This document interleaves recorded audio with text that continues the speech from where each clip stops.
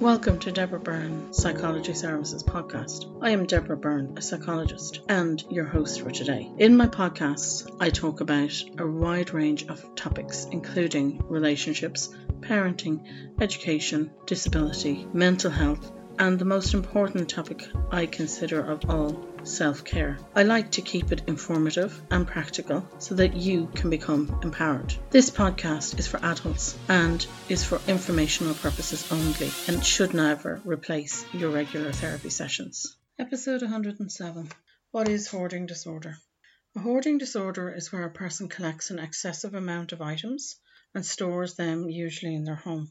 They can acquire a vast amount of items, which may result in a collection of what has become an unmanageable amount of clutter. The items themselves may be of no monetary value, but the person cannot let these go.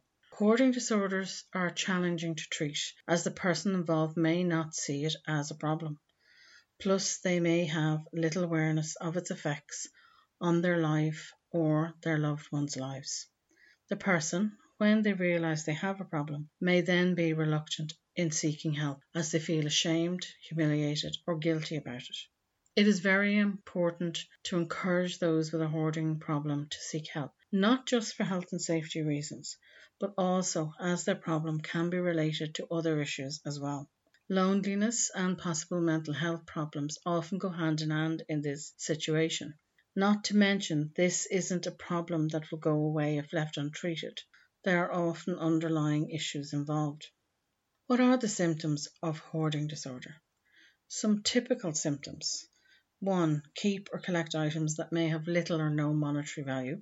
2. Find it hard to categorize or organize items. 3. Difficulties making decisions. 4. Struggle to manage everyday tasks. For example, cooking, cleaning, and paying bills. 5. May become extremely attached to items. 6. Refuses to let anyone touch or borrow the items. 7. May have poor relationships with family or friends. Hoarding can start in teenage years, but become more noticeable with age. It affects around 1 to 2 people in every 100.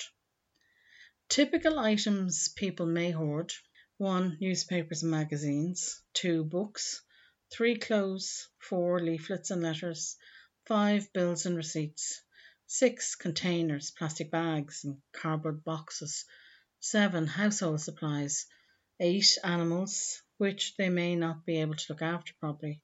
And 9. Data has become common as also. This is where someone stores huge amounts of electronic data and emails that they're extremely reluctant to delete. Hoarding is considered a significant problem if the amount of clutter interferes with everyday living. The person may become unable to use their kitchen or bathroom and cannot access rooms in their home. The clutter is causing significant distress or negatively affecting the quality of the life of the person or their family. For example, they become upset if someone tries to clear the clutter and the relationship suffers as a result. Why someone may hoard. This is not fully understood and may be the result of other issues, such as mobility, where the person has no help in clearing out the clutter, or learning disabilities or mental health problems, such as 1. Severe depression, 2. Anxiety, 3. Dementia, 4. Psychotic disorders such as schizophrenia, 5. Obsessive compulsive disorder. But sometimes hoarding is a condition in and of itself and may be the result of self-neglect. These people also are likely to 1. Live alone, 2. Be unmarried, 3. They could have had a deprived childhood, 4. The person may have a poor relationship with other members of their family, 5. There could be a family history of hoarding, 6. The person may also have grown up in a cluttered home, 7. Never learned to prioritize and sort items. Some of these people affected may hold strong beliefs such as I may need this someday, or if I buy this, it will make me happy. Others may be struggling to cope with a stressful life event or the death of a loved one. It has to be remembered that attempts to discard things often bring up very strong emotions. The objects often have strong sentimental value, not often evident to others. The result of throwing something out can feel overwhelming, so any treatment will need to take this into account.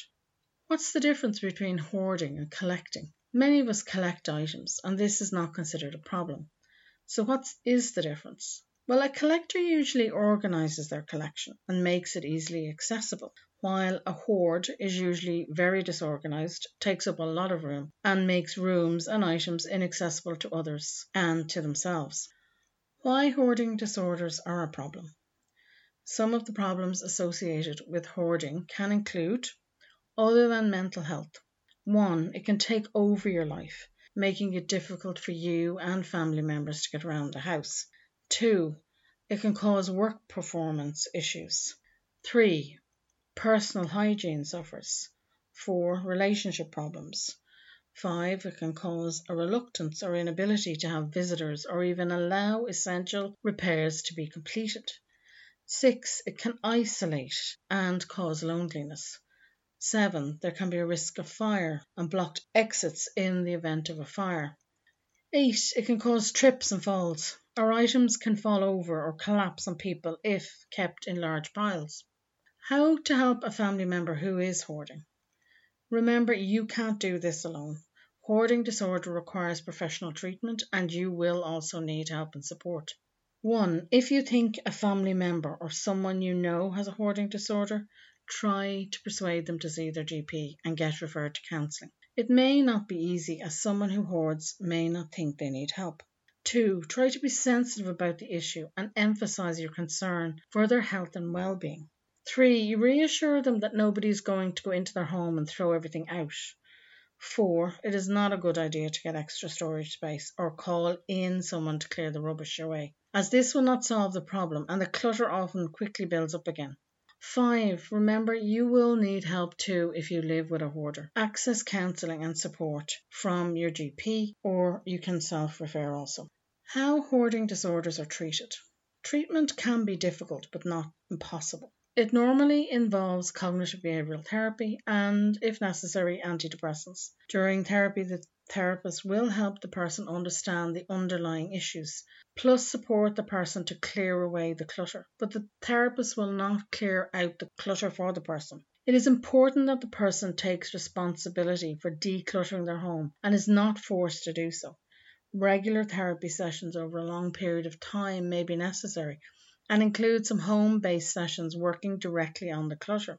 It will require motivation, commitment and patience over a period of many months to achieve the treatment goal. This goal is to improve the person's decision-making, organisation skills, help them overcome urges to save and ultimately clear the clutter one small step at a time.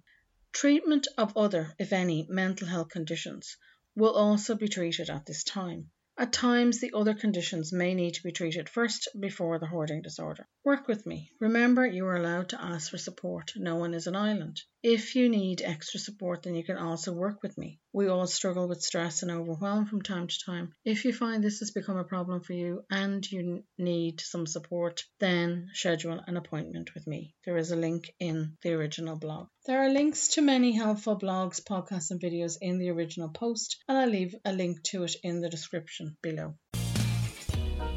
Thank you for listening to my podcast today. This podcast is also available in a blog format, which you can access at www.deborahbyrnepsychologyservices.com. Don't forget, you can also subscribe to this podcast, follow me on social media at DB Psychology, or subscribe to our mailing list, which is full of freebies and keeps you up to date on the latest blogs and podcasts. Be sure to tune in next week